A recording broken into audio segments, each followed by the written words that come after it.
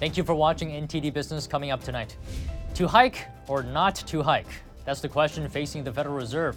The Fed has to weigh the banking sector on one hand and the economy on the other. An investment firm tells us it's not a good time right now to be looking at upside opportunities in your investments. Home prices dropping for the first time in over a decade, ending a record-breaking streak of increases. Senator Josh Hawley introduces a bill to end normal trade relations with China. He believes this will help the American working class. But will it actually? We try to find out.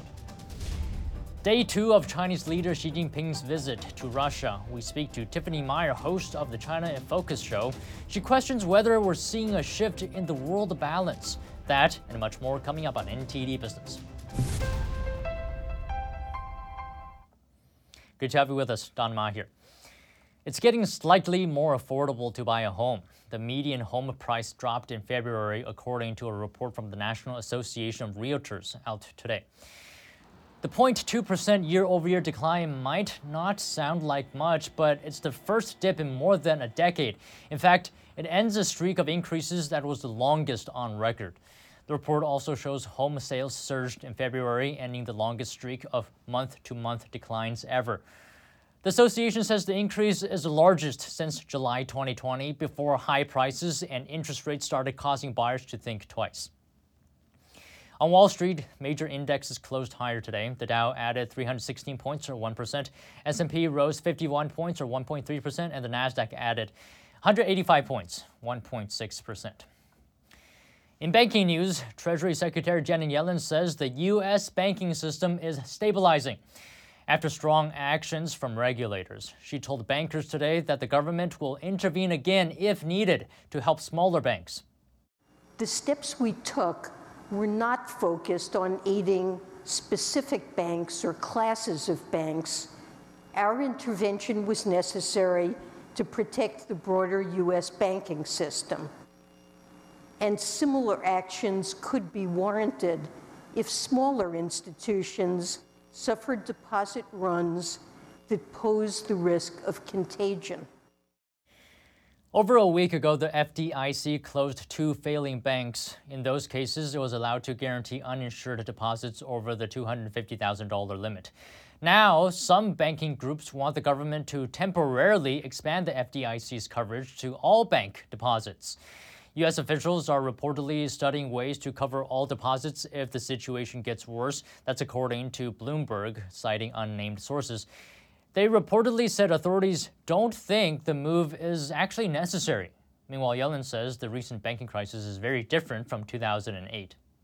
Our banking system is sound, even as it's come under some pressure. As I indicated, this is different than 2008.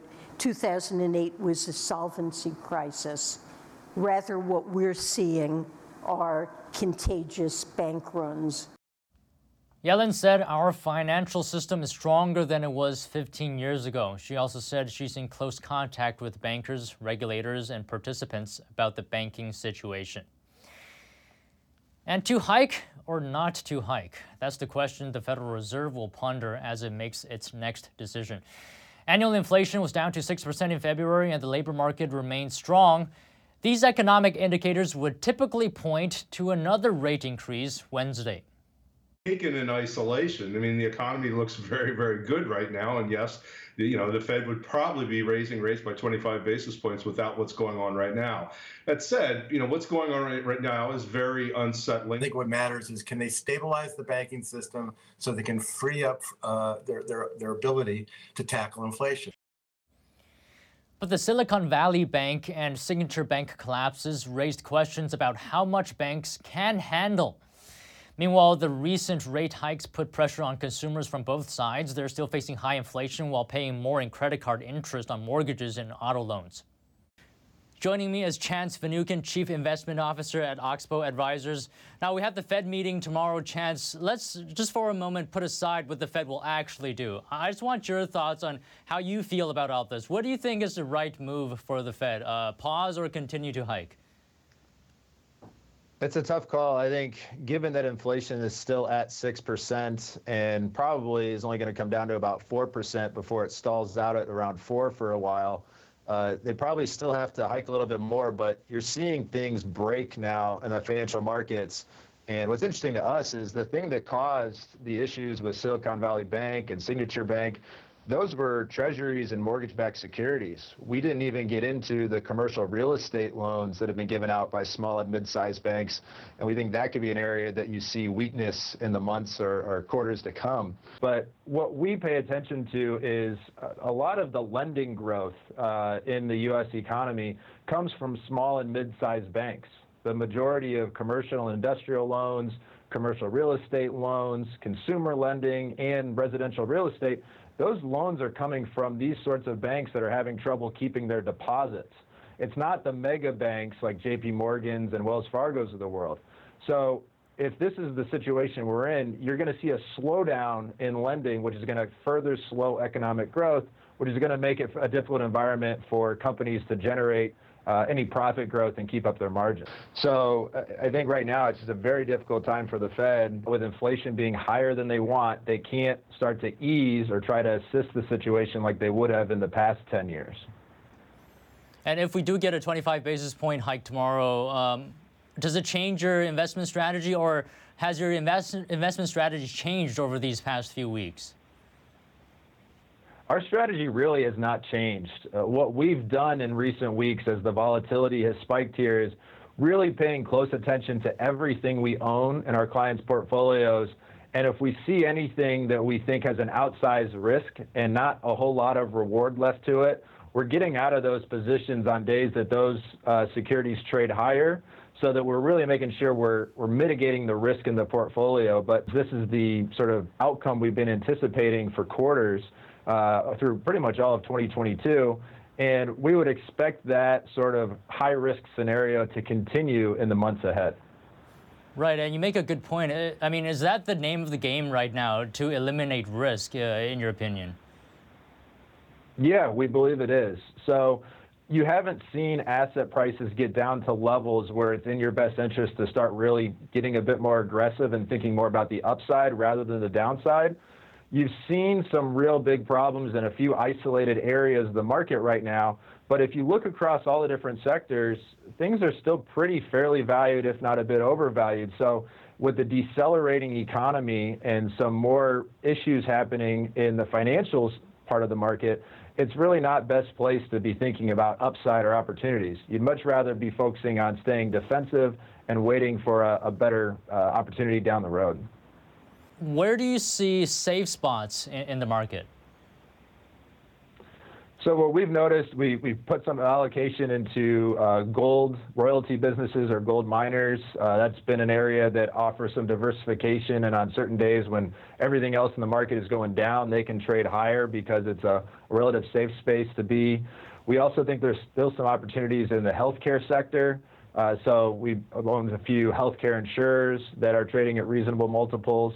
And then if you're looking for yield, there are still some areas that don't necessarily offer a lot of growth, but have consistent cash flow and pay a high dividend. So for our high income strategy, we recently purchased positions in names like Verizon and Kinder Morgan that pay a 7% dividend yield. And we think that dividend is sustainable, and you're buying at a valuation that's below its historic average. So we think that's a relative safe space to be as the rest of the market is going through a choppier environment. All right, thank you very much, Chance. A pleasure having you on the show today. Thanks, Don. No indictment today in the probe of former President Trump. The indictment, if it happens, is delayed until possibly next week. Fox News reports that the grand jury is expected to hear additional witness testimony on Wednesday. Meanwhile, law enforcement is preparing for possible protests as the former president on Saturday called on supporters to protest and, quote, take our nation back. Officials put up barricades in front of the Manhattan Criminal Court on Monday. Fences have also been put up around the Capitol and the Supreme Court in Washington in anticipation of possible protests. All this is about Trump's alleged involvement in a $130,000 hush money payment made in 2016 to adult film star Stormy Daniels. Daniels says she had an affair with Trump in 2006, which Trump denies. Meanwhile, a Trump ally yesterday called the key witness in the case a liar. the key witness being Trump's former attorney, Michael Cohen. In 2018, Cohen was sentenced to 3 years in prison after pleading guilty to lying to Congress. He was also disbarred.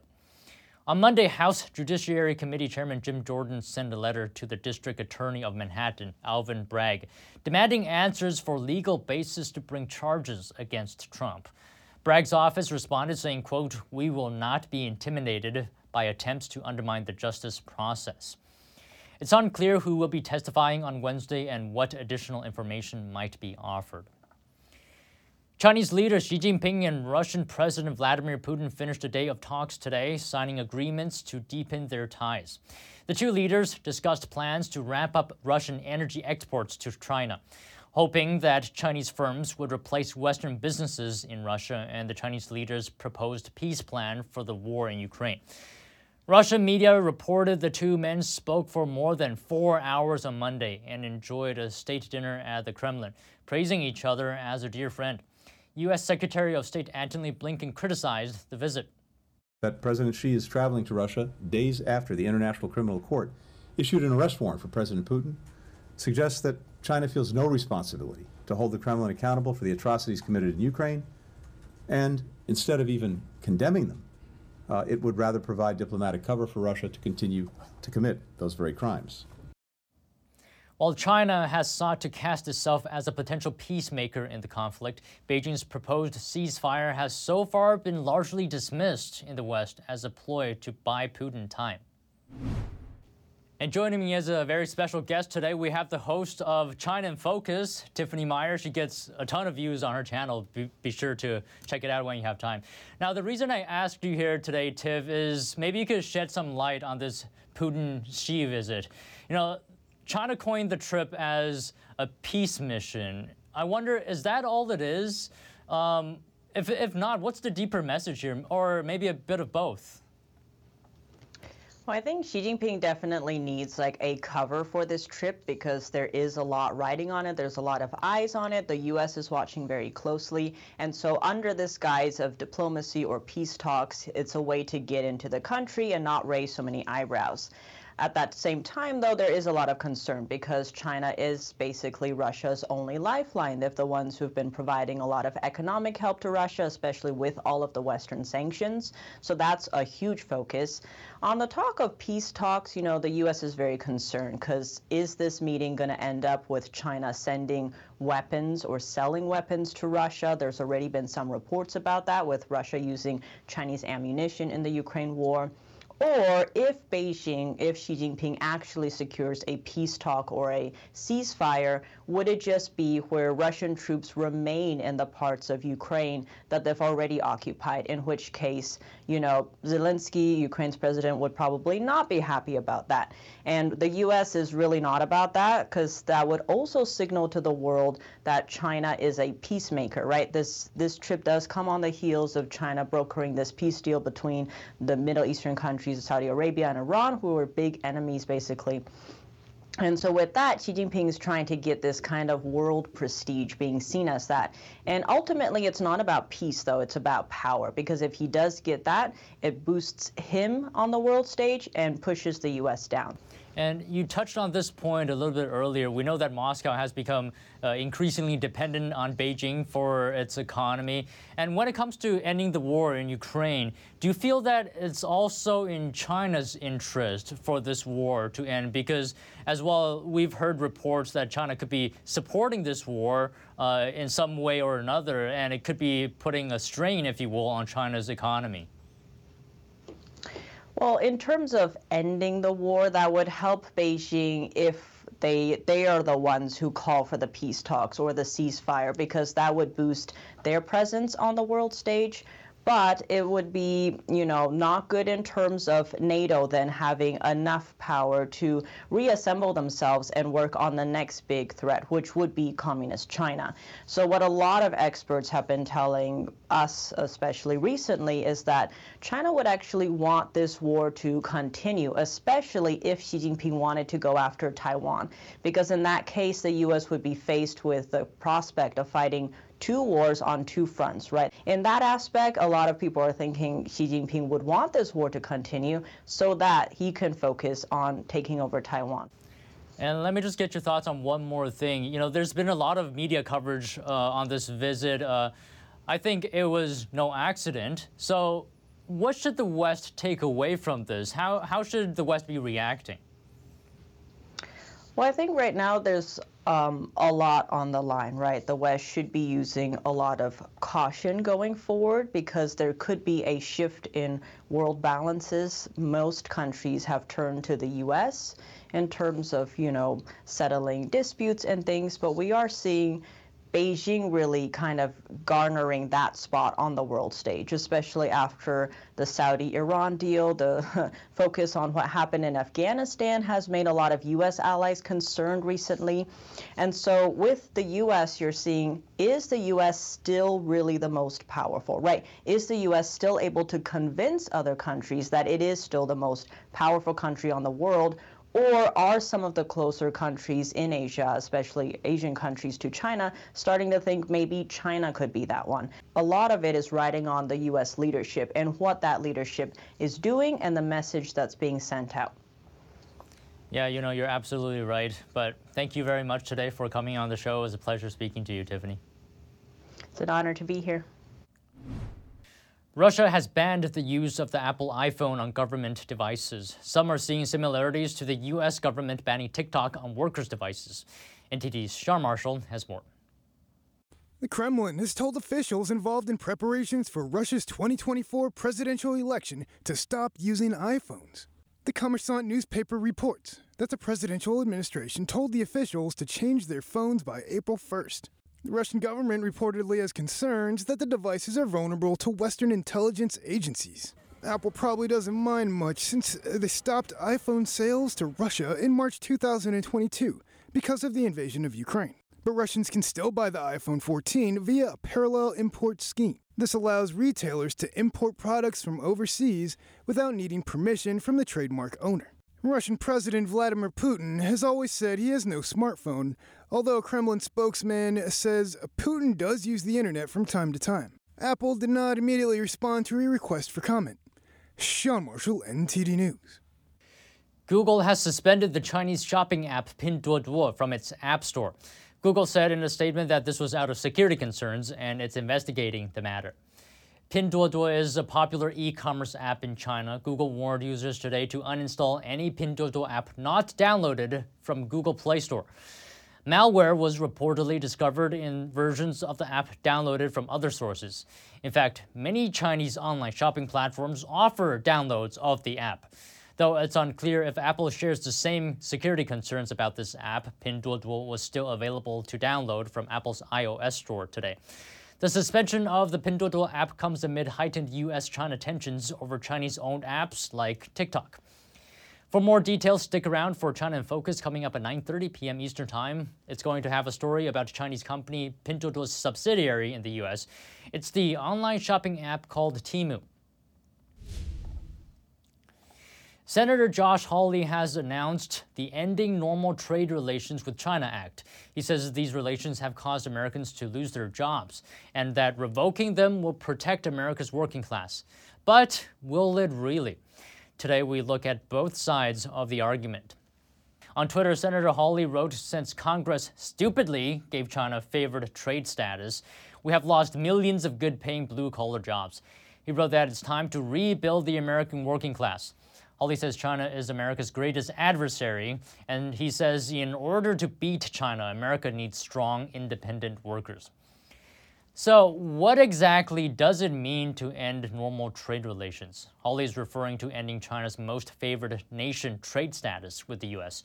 This status gives China special trading benefits. Mainly, it doesn't have to pay standard duties for importing its products.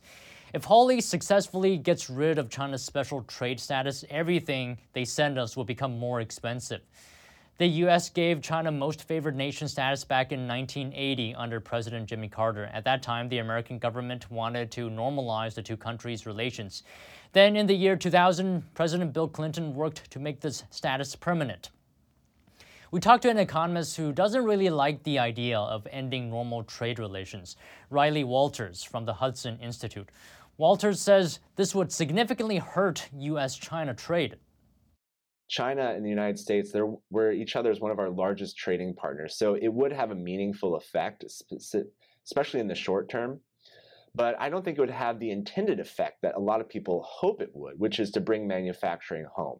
I think one of the things that we've seen over the last few years in the US-China trade war has been not a lot of that manufacturing, which people have been targeting, has not been coming back to the United States. It's been either going to Mexico or Southeast Asia, ASEAN nations like Vietnam or Malaysia.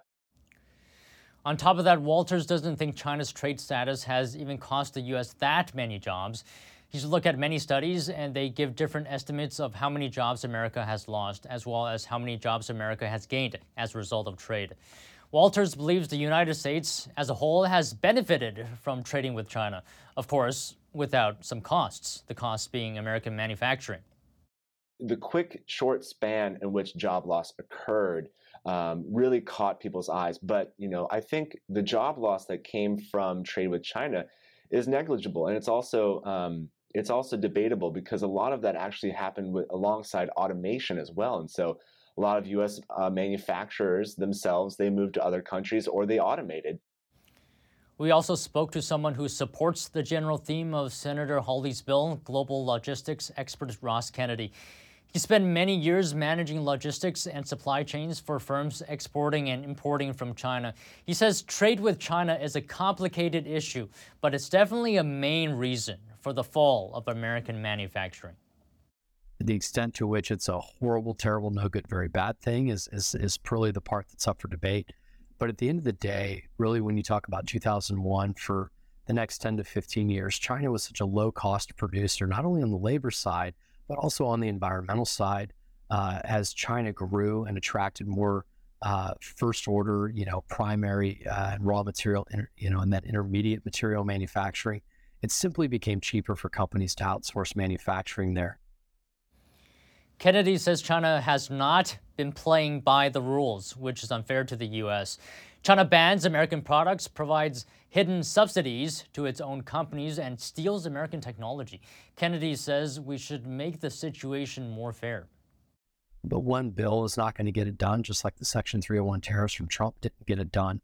It's going to take a really concerted whole-of-government effort to get there. But this is one important step in beginning to say, how can we begin to, right now, address some of the disparities that China utilizes and weaponizes against the U.S.? Senator Josh Hawley is expected to formally introduce his bill later this week. We reached out to the senator, but he didn't respond before airtime. I'll keep you updated. We're taking a break now, but if you have any news tips or feedback for the show, please email us at business@ntd.com. Still to come, Google rolling out its new AI chatbot tool, a rival to ChatGPT. What can you do with it? The last non-electric Dodge Challenger going out with a bang. It's so fast you might even need a parachute to stop. That and more coming up on NTD Business.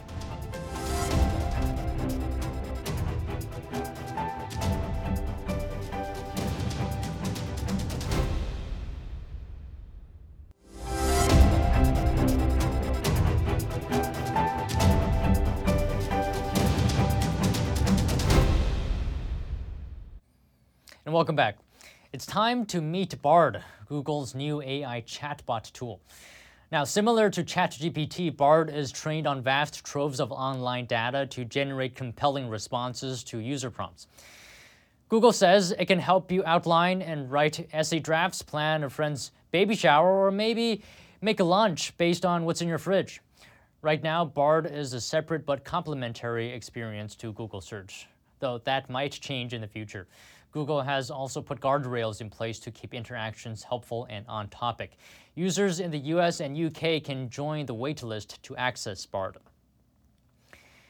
Dodge will halt production of its legendary V8-powered muscle car, the Challenger, at the end of this year. And Dodge engineers want the last Challenger made to go out with a literal bang. Dodge says under ideal circumstances, the Demon 170 will be able to go from 0 to 60 in just under 2 seconds. Drivers have the option of adding a parachute mounting system to make coming to a stop easier, but they would have to sign a notarized disclaimer for it saying they understand the car isn't intended for everyday use. The chief executive of Stellantis' Dodge brand says at full throttle, the car could completely drain its tank of racing fuel in under 6 minutes. Now, the price tag is $96,000, and that doesn't include an almost $8,000 gas guzzler tax. Dodge is already working on a new fully electric muscle car, which is expected to be available in 2024. And that's all today from the NTD business team and myself, Don Ma. You can follow me on Twitter if you're there, and if you have any news tips or feedback for the show, you can email us at business@ntd.com. Thanks for watching. We'll see you tomorrow.